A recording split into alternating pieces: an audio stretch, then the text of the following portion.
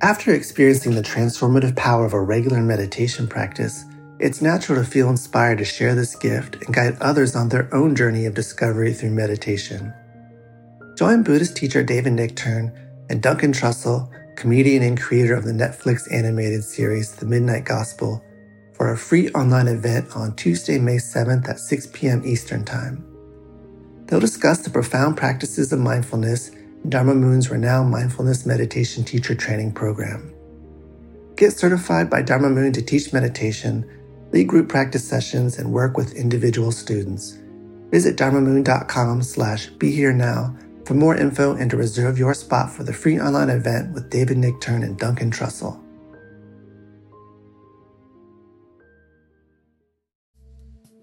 All us little human beings, we grip onto, this small self identity that gives us a sense of security, but all that will be let go of as we meet death. And certainly if we let go into authentic love.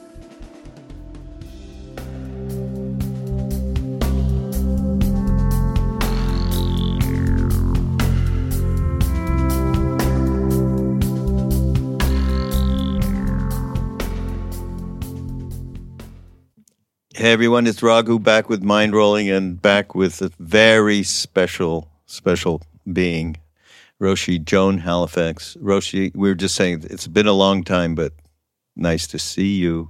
It's so good to see you. I'm just, I'm missing Baba and missing the community, but anyway, feeling close to everybody. Yeah. And of course, the community is really going through a lot, those of us that are in Maui. And that is a tragedy that is almost beyond comprehension. It's really something. Yeah. So everybody out there, first of all, because we have lots of new listeners, Roshi is a long time close friend of Ram Dass and knew him in his Richard days, I believe, right? That is the case. Yeah, that's before my time. And you're a young guy. Catching up. But Roshi was very close to Ram Dass over all these decades, really.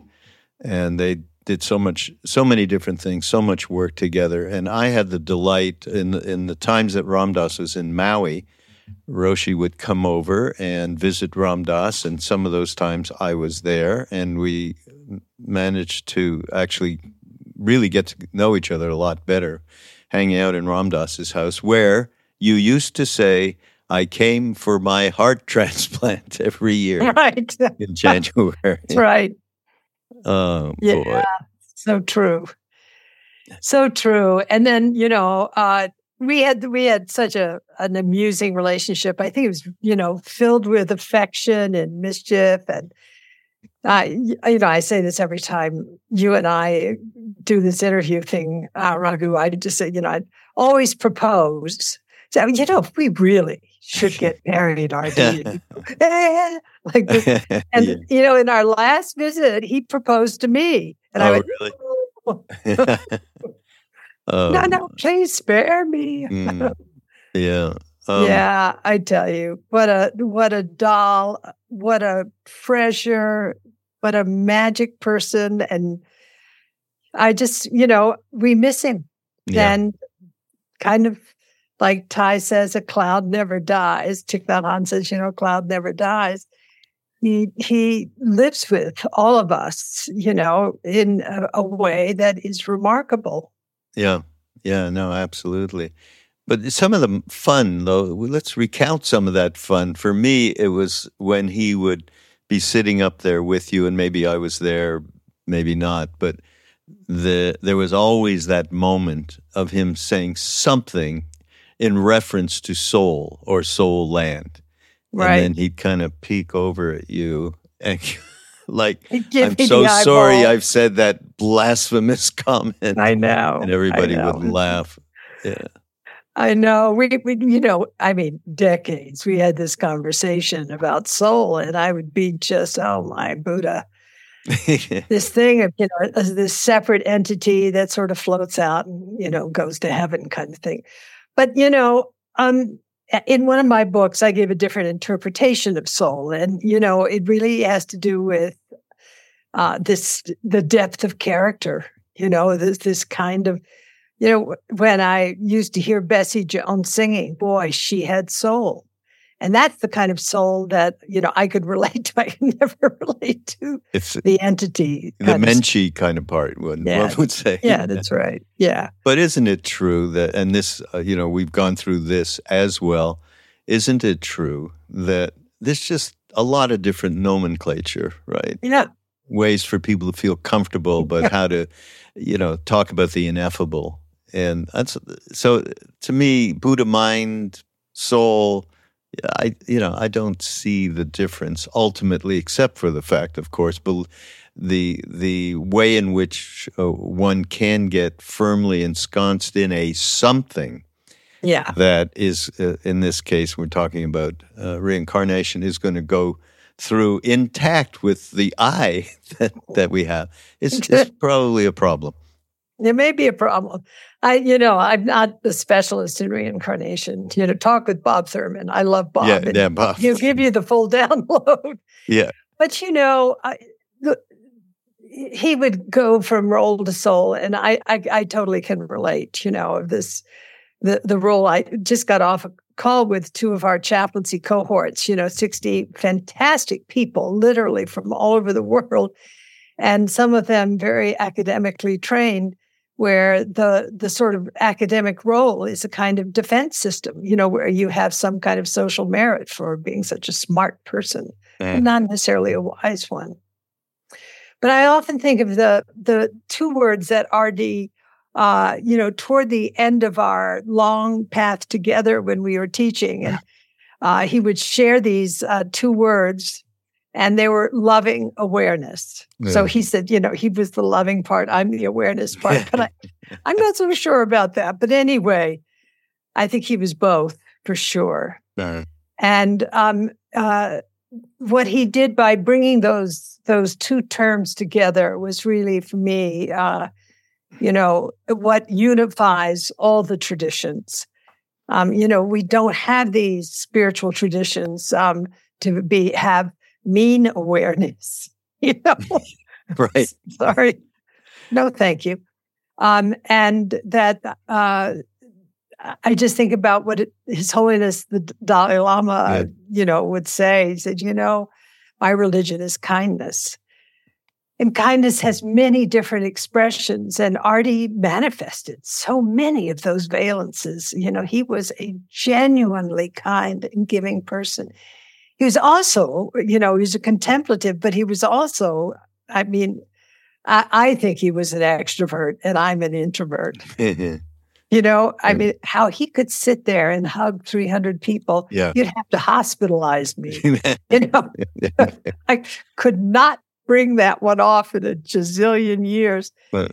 And he would just sit there, and take it on. And, me, I'd be slipping out the back door like, oh, no. But he was just, he just was fundamental generosity. He was the king of Dana.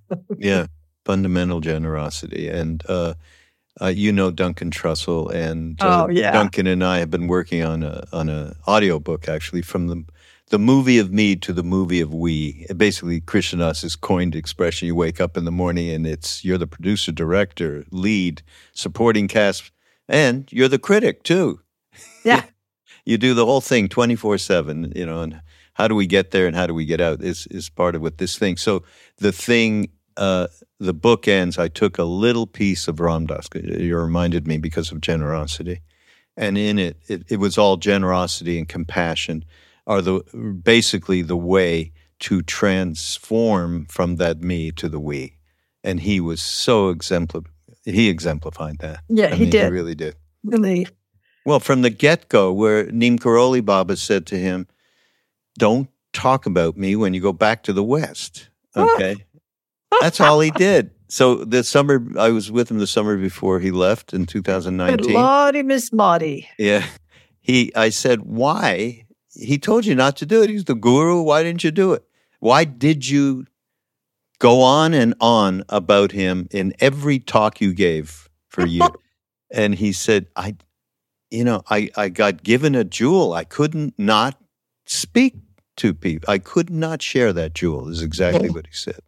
And that is kind of the core of everything that we, to this day, since he left, are doing the best we can to represent that. Yeah. So, yeah, we miss him. Although every day because of the work I'm doing, he's right there. I'll pass this stuff. What do you think about, maybe I've got a little bit of self-interest going on here.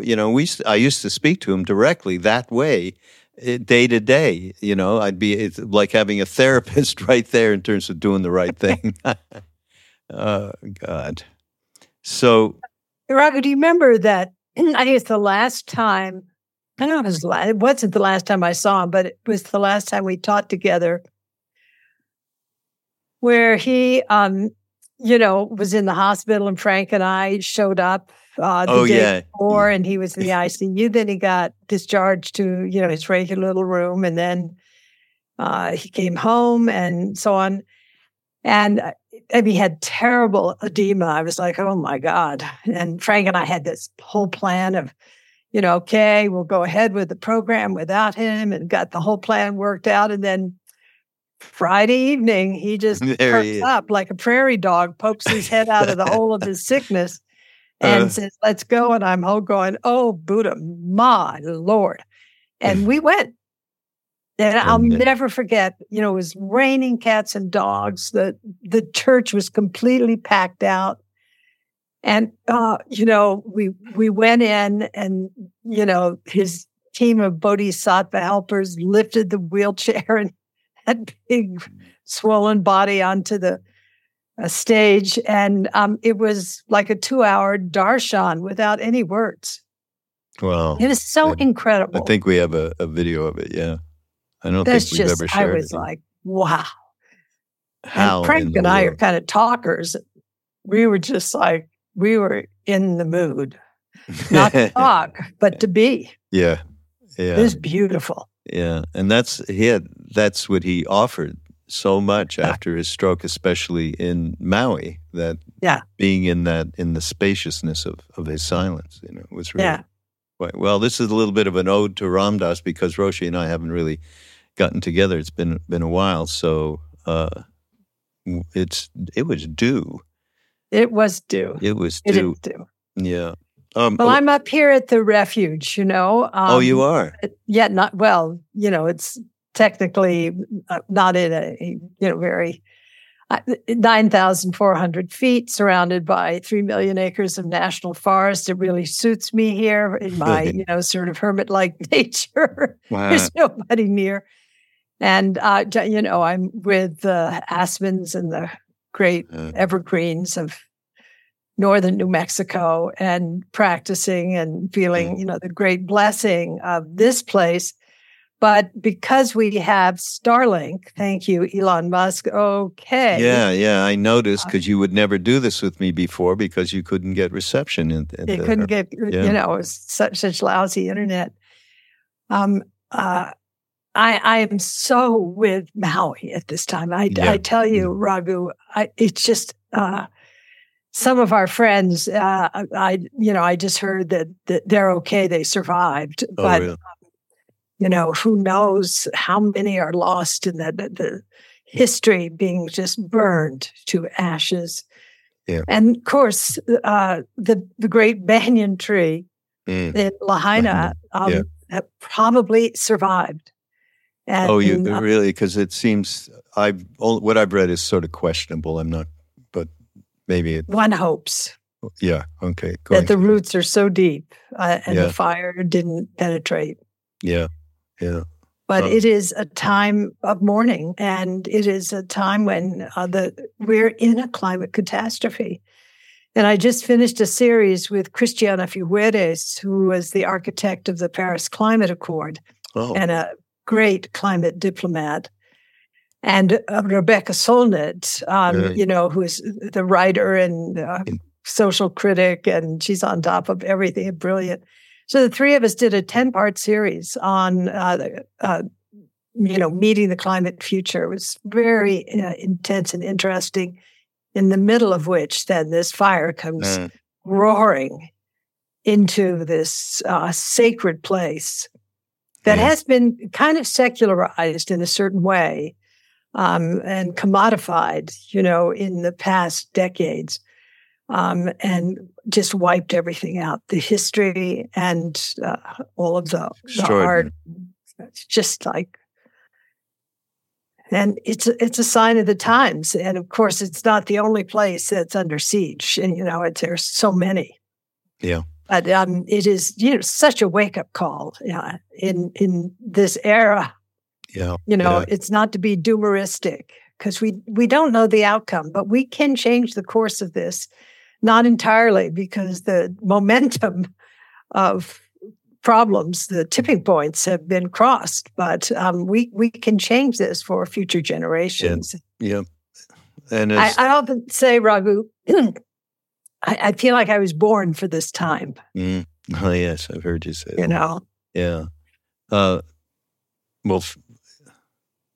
I think we need to fix ourselves. We really do, all of us, need to fix that thing in us. I mean, that is part of the problem, unconsciously part of the problem, in terms of the smallest kinds of things and the way we live. And we live in a feeling like we're separate. I mean, it's just extraordinary. It's this illusion of a separate self that is just completely nuts. Yeah. No, you realize you're not separate from the very air that we are breathing. We're not separate from the trees that are producing oxygen. We're not separate from any being or thing. And, I think we're getting the picture, but in a weird sort of way. I think the pandemic was this enormous wake-up call in terms of cause and effect, karmic conditions, and the globalization of a virus where, millions of people lost their lives, and where the politics associated with those countries who were in charge of, vaccines and so on, just making it a real case in point that we have to share. We have to practice, Donna. We have to practice fundamental generosity. We can't hoard and think that we'll just survive by, being in the top 1% or 10%. Yeah. Whether it's vaccines or money or what. Yeah. Of course, I'm an anti-capitalist. So. Yeah, right. But still, that's all being written, living technicolor now. Yeah. And people can no longer think that we're okay in this separate place here or there, and there's not going to be an effect on us. All of that kind of thinking, I think, is the beginning of its diminishing. And I think I look forward to the next generation, the 20-year-olds that are really caring and acting around, of course, the ecological disaster that we're in. So, wait a minute. We have to do a commercial from our sponsor, which today is Roshi Joan Halifax. Oh. Look at this fantastic thing. I can't believe, I love the brush painting that's in here. It's just phenomenal. It's a contemplative card deck. And you can open it up and just pick any card, and that can be your intention and contemplation for the day. Oh, here's the one I picked, all right? Connecting with the earth. How about that?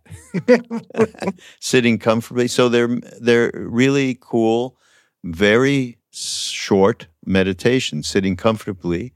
Let your attention rest lightly on your breath and your body. Now sense into your connection with the earth. Invite the stability of the earth into your body, your heart, and your mind. Experience the strength of your connection with the earth. I did not plan that. I swear I just picked that out. Okay? So this is a wonderful deck, everybody, and it's available. We'll have it in the show notes. Oh, show it again. Okay. It makes me happy to see it. Isn't it? It's beautifully done by Shambhala, the publisher. It's really, really wonderful. You know, Raghu, when I moved up here to the refuge during the pandemic because we were in complete lockdown at Upaya, and I just picked up the calligraphy brush and I did literally thousands of calligraphies. And it was, a practice for me. And also because of, being able to be online, I interacted with people from all over the world who were really, they were in isolation too.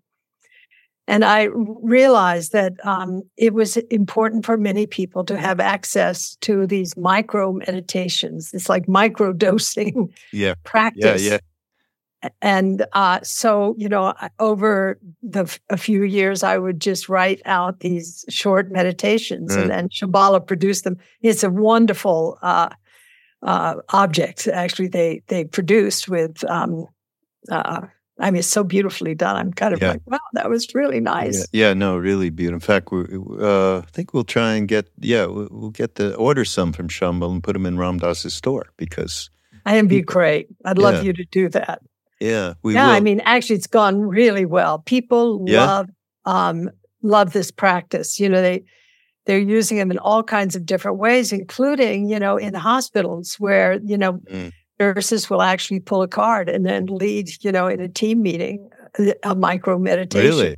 Yeah. Oh, that's so cool. And I'll be doing that in Japan in September with people. So really?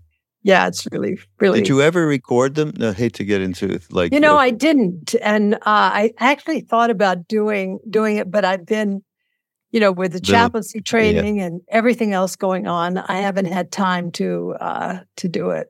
But maybe I'll do it. Yeah, we'll help you in any way, whatever you want. We have an app now. The Ram Dass Be Here Now app has microdose. Little snippets of Ram Dass either saying something, a video of him, or a text, and microdose with Ram Dass, it's called. So this would fit in so perfectly. Oh, boy. So just in talking about all, the kind of suffering that is going on, particularly in Maui, and everybody, whenever this podcast comes out, if you listen to it at a later time, this is right in the middle of it. I mean, it's a week old at this point, a week and a day or two.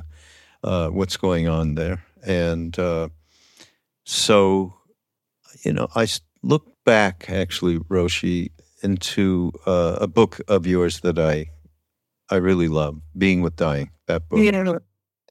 And just let me read something. You can, comment on it. As someone who works with dying people, I used to feel a little apologetic about being Buddhist, concerned that my practice might seem sectarian and inappropriate. But over the years, I've seen how much the teachings of the Buddha have helped the living and the dying of every faith, and my reservations have dissolved. It's crucial that we Westerners discover a vision of death that valorizes life. The encounter between East and West has unwrapped the gifts of love and death, and now we can see that they are two sides of the coin of life. Talk about love and death and being the two sides of the coin of life, because it creates a fearful atmosphere even to hear that. Yeah. Well, there's a quote that's attributed to Rilke. I don't know if it, in fact, is Rilke's words, but I heard it many, many years ago, and then I've shared it many, many times. Now it's attributed to Rilke, but I haven't found the source. Maybe someone can. And the quote goes, "Love and death are the great gifts that are given to us. Mostly they are passed on unopened." I absolutely. I just saw it, and it said Rilke. Okay, from wherever I got it from. So yeah. I'm afraid I might be responsible for that misattribution, but nonetheless, it's one of those things that has been. I think it was R.D.'s path. It's certainly my beloved Frank Ostaseski with whom I teach so often, Yeah. myself, the relationship between love and death. And it really is about surrender.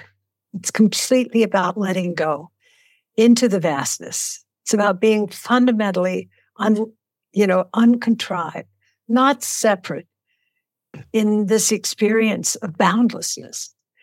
And we grip, in the West, but, all us little human beings, we grip onto, this small self identity that gives us a sense of security, but all that will be let go of as we meet death. And certainly if we let go into authentic love. And I just, this book was written really inspired by those words, whoever, uttered them, great blessing. But it also is about a path, a path where love and death, as I said, are two sides of the same coin of life. And, Plato wrote that the bedrock of the spiritual life, he didn't say it was love, he said it was the contemplation of our mortality, which is, I think, when we come to the realization of fundamental impermanence, which is exactly what the Stoics and what the Buddha taught, the truth of impermanence, of uncertainty, of the changeability of everything, unpredictable. We think that, the brain is this predictive organ where, chat GBT, and these large language models were back into this sort of predictive mode. And life ain't like that. Reality is not like that. And I think we're in a completely phenomenal era where, for example, the discussions around AI are challenging our view of what is true. And, absolutely, you can build this kind of constructed pseudo-reality, what's called, the AI process. Someone used the term stochastic parroting, but also parody. That's another way to put it. Yeah. And you realize that actually our very perceptions are constructed, just as AI is constructed out of our views and our values and our misapprehensions. So, it's garbage in, garbage out. So wisdom in, hopefully, sometimes wisdom out. Who knows? Yeah. And, one of the things that Bernie Glassman, who R.D. loved, and Bernie sure loved R.D. Yeah. He really, Bernie, who was a really smart guy, he valued not knowing. He really, I love that. I always love that whenever he used to say no. Our social merit is based on how much we know. Yeah. Hey, excuse me. Actually, all of that knowingness separates us and each other from who we really are. Mm. So, this practice of not knowing, and in the koan it says not knowing. Well, the whole thing is of the three bodies of the Buddha, a monk asked this great Zen master, which one does not fall into categories? And the master said, well, I'm always intimate with it. It's a direct connection with just this moment, the present moment, as it is. Yeah. Be here now. Exactly. Mm. So something else, in relation to what we're just discussing now, love and death, and related to the suffering, which is endemic everywhere, but particularly, of course, what happened.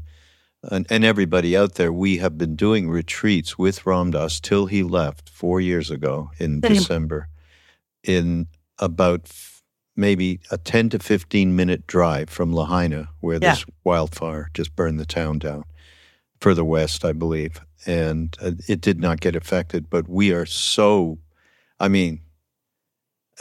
I don't have to be in Maui to get that visceral vibration, from what's happening there. So anyhow, so just so you know, in terms of timeline, we're kind of in it, at this point.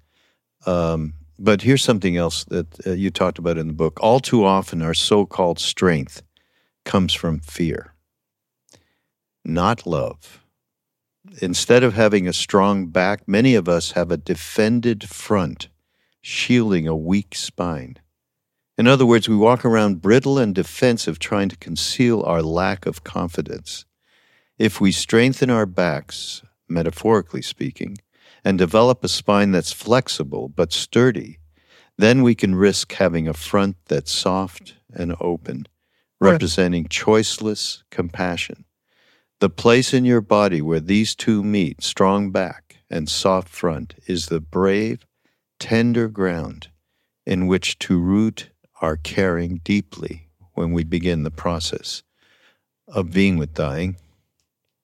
And the other thing I just want to, I always mention this because there's practice involved here. I mean, you talk in the book a lot, and I want you to talk more about mindfulness and the importance of it, and not the ubiquitous term that allows stockbrokers to, make better trades, which happens as well. But just the reality that you don't wait until you're in your 70s or something to start doing the practice of connecting with that love and death, right?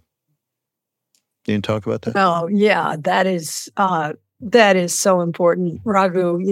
In sitting with dying people for so many years and having people say, give me the mindfulness pills so I can have a conscious dying and death.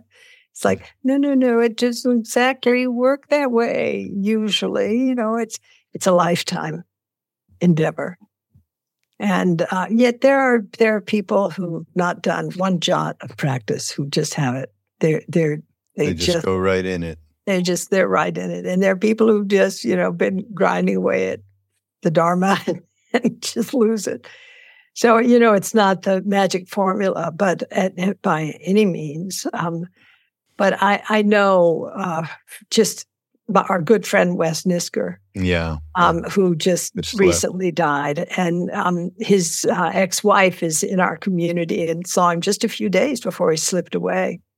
And his whole life, in a certain way, was practice, and it showed up even as he lost his normal cognitive capacity, but moved into another kind of state of being, and that being was surrender. And also joy. So, it really comes in knowing Wes to the extent that I did, not in any way close to, my relationship with Ram Dass, but, how, he was a dedicated practitioner, and he had this sort of metacognitive perspective that allowed him to, brilliantly cause us to just laugh hysterically in a liberating way at the absurdity of our human stupidity. Yeah. Oh, yeah. He had that gift. Yeah. For sure. Yeah. Do not take yourself too seriously was exactly. That's what we got from Wes. Yeah. Nisker, I knew him way back on the radio, because he was on the radio in the late 60s, early 70s, where I was as well. But cutting through, can you talk a little bit about, because mindfulness practice is not just about, it is very much about preparation, because any moment, anything can happen to anyone, as is just proven in Maui, especially with what's going on on our earth. But mindfulness on a day-to-day basis, just being, having the kind of awareness of one's motivations and self-interest, isn't that a big part of the efficacy here that we're talking about? Yeah, absolutely. I love Johnny, and Johnny took, really from the Anapanasati Sutta, these practices that allow one to come into be here now. John Kabat-Zinn, right? Yeah, John Kabat-Zinn. And I think that, the benefit that has been derived from the secularization of this, classical practice is really great. Also, there have been, issues like there are issues with everything, including, the devotional practices that RD was so much a part of. Every stick is two ends. But, for me, being mindful, it really has to do with, giving, again, back to giving, dana, giving your attention to whatever is present in any given moment, be it beautiful or terrible or boring, pleasant, unpleasant, or neutral, whatever it is. But Bernie talked about it in terms of bearing witness, not separating ourselves, and also being non-judgmental. And so, yes, mindfulness has been co-opted and kind of applied in ways that it's like, oh dear, well, that certainly is interesting. Yeah, right. Okay. But I'm not going to get into that so much. There are many Dharma doors, and even the ones that are more extractive and co-opting, commodifying, people who engage in these practices for the wrong motivation there is potential for great benefit and also harm, but also benefit. So, I'm interested in how we bring this further into the world, particularly emphasizing the dimension of integrity and ethics. This is, about building character and rehumanization and opening up the what RD was so clear about, the path of love. Yeah. Another element, there's a story, and I may have heard about this story, but I don't remember, and you tell it in great detail. It's at the time of the Buddha, and there was a monk named Tissa. Do you remember this story? Now, you wrote this book a long time ago, so I don't expect you to. No, I remember the story. Yeah? Can you tell the story? You tell it. He fell sick, and his body broke out in terrible pustules. They gradually became bigger and bigger and finally burst. But he did not heal. Instead, open sores covered his entire body, and the stench from the infection filled his tiny room. And I don't think there's anyone out there that hasn't, if you've had, elderly parents or grandparents or something, eventually something happens. It could be as simple as, a person needs to wear a diaper, and there is a smell that is, our natural inclination is to go like that, inside ourselves, if not outside. Anyhow, Buddha, he visited the monastery, he heard about Tissa, and he heard he'd been abandoned by fellow monks who were repulsed by the sight and smell of his sick body. And when Buddha came to Tissa's hut, he opened the door and saw him lying in filth, his stinking robe sticking to the oozing sores. The Buddha turned to his cousin Ananda, his principal attendant, and said, "Please boil some water over fire and prepare an herbal bath." So the Buddha gently washed these sores on his body while Ananda washed his clothes. And they put him in a clean bed, and Buddha lifted him, put him down, and held his head and gave him fresh water to drink. And Tissa opened his eyes to the Buddha and said, "If you had not helped me, I would have died," the sick monk said. The Buddha then spent some time with him, teaching him. Shortly after his careful tending, Tissa died, free in mind and body. But the exemplar story of the kind of caring one human being to another. Yes, he was the Buddha, but this is our higher self, not? Yes. Yeah, it's such a powerful story. It's about coming alongside. It's about selflessness. And it's also, he was saying to his monks, look, you have neglected this being, your brother monk, and because you've not been able to face the truth of old age, sickness, and death. And that when you take care of Tisa, you take care of me. And I think it's a, really such a powerful example of what it means to care. And, you don't think of the Buddha being a caregiver, in this sense, but of course I had to include it in the book because it's such a vivid story of selflessness and of love. Yeah, absolutely. Do you know, I think I don't have the right term, and maybe you do. His Holiness, the Dalai Lama, recently was talking about what I remember, selfish. I don't think it's compassion, but it's selfish compassion. It is. And I remember I did this series of meditations for Dan Harris. Yes, right. That's program with Ramdas. With Dalai Lama, Richie Davidson, and myself. And Dan was interviewing me, and he said, "Well, now, what do you think of selfish compassion?" And I was like, "Oh, wow." That's a term that's a little hard for me to deal with, but I can kind of dig it. In other words, really, compassion benefits those who receive it. It inspires those who witness it. It inspires them to be compassionate, so it's kind of viral. But also, there's so much evidence that compassion benefits those who actualize it.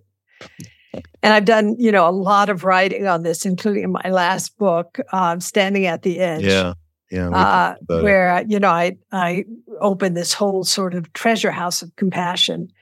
So, I could understand the term, but it could be, also misapplied. And I was like, oh, well, that's kind of interesting, but I can dig it, that, and it makes sense.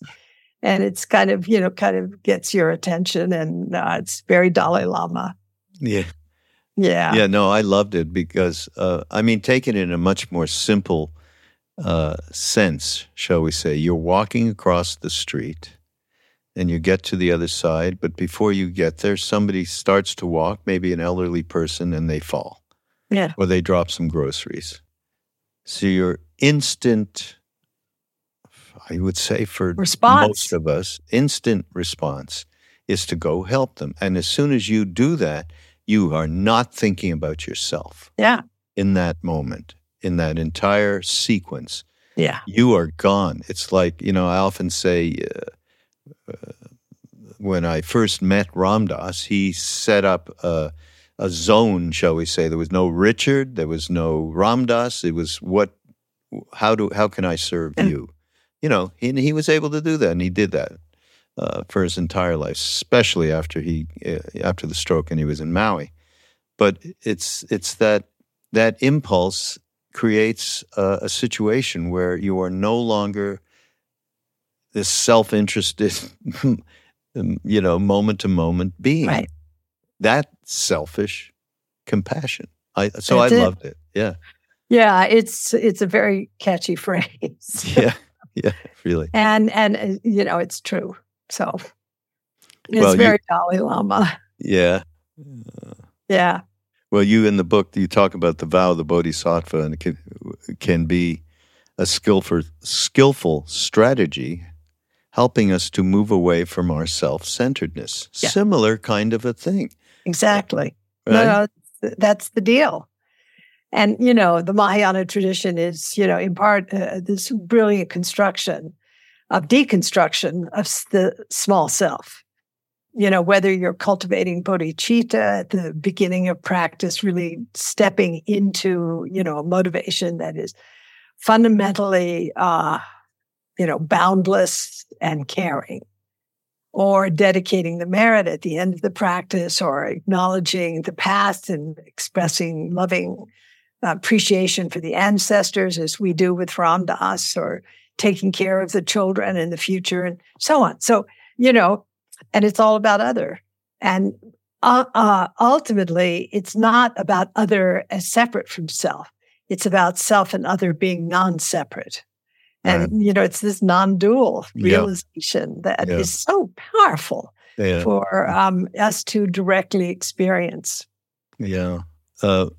When you say that, I remember a moment we were in Maui. We were doing a podcast a long time. I think it was with Duncan. And I asked you, look, you've been around Ram Dass forever.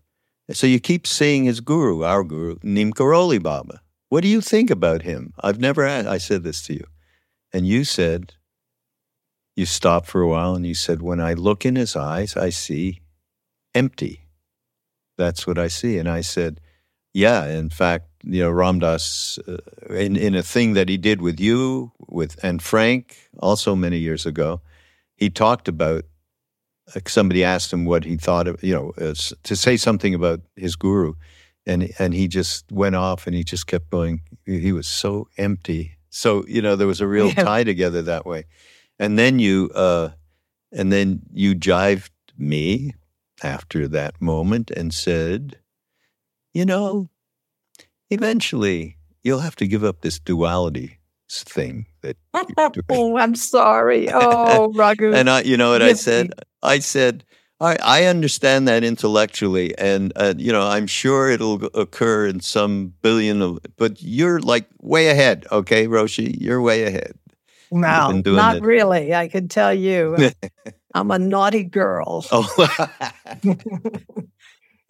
I tell you, I come off the rails every day. My feet of clay are big. Oh, God. Yeah. It gives us all an opportunity to go, okay, as Jack Kornfield, I love to hear, he has this little phrase, it's okay to be human, he says.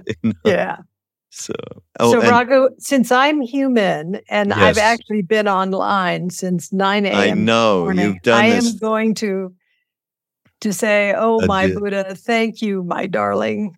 Well, do one thing, though. I do want people to know about what you have been doing here with the chaplaincy. Can you just briefly say what the chaplaincy is and how people can be in touch with it?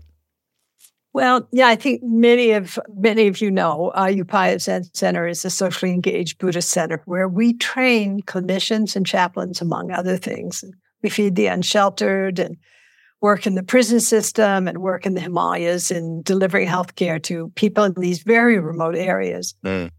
And the training program we're in right now, that's why I've been online all day, with just this phenomenal group of people from all over the world, about 60 people in the training program, is a 2-year, very intensive training program in Buddhist chaplaincy. And our director, Mary Remington, is head of a big chaplaincy department of a big hospital in New York. And she is such a bodhisattva. Oh my God, she's in the work up to her eyeballs. And the result has been, Raghu, that the program now has gone on for about 15 years. And Upaya's trained chaplains are all over the world. I am just blown away by the placements and the work that these men and women are doing. And the program itself, the training program itself, involves a very intensive experience of spiritual formation, because we recognize this path of chaplaincy truly as a sacred path. And yet it's not sappy, if you know what I'm saying. No, not at all. I actually know one of your people who's close to me. Is actually on part of Love Serve Remember, and she, yes, I'll be up at 5 this morning. I mean, right, exactly. Yeah. So that's terrific. It's a great training program, and also the clinician training program, Being with Dying, is really amazing, and the Grace training program in Compassion is just an extraordinary process. So. Yep. I love what Upaya does in the thread of ongoing practice. The contemplative thread is really essential to what we do, in addition to this, the very rigorous science-based content that we transmit in training programs. Yeah, it's so great. So there'll be links so you can go to upaya.org, right? That's right. Yeah. And we'll have all of that. Oh, wait, you can't go. I got to read one thing because can't forget. Okay. Look, this comes from fire. The four elements comprise the deck, meeting the boundless heart. And this I did pick out, although it completely is connected to everything we've been talking about. It's called On Unselfishness. Recall that all beings and things are interconnected, including friend and enemy, forest and city, you and the air you breathe.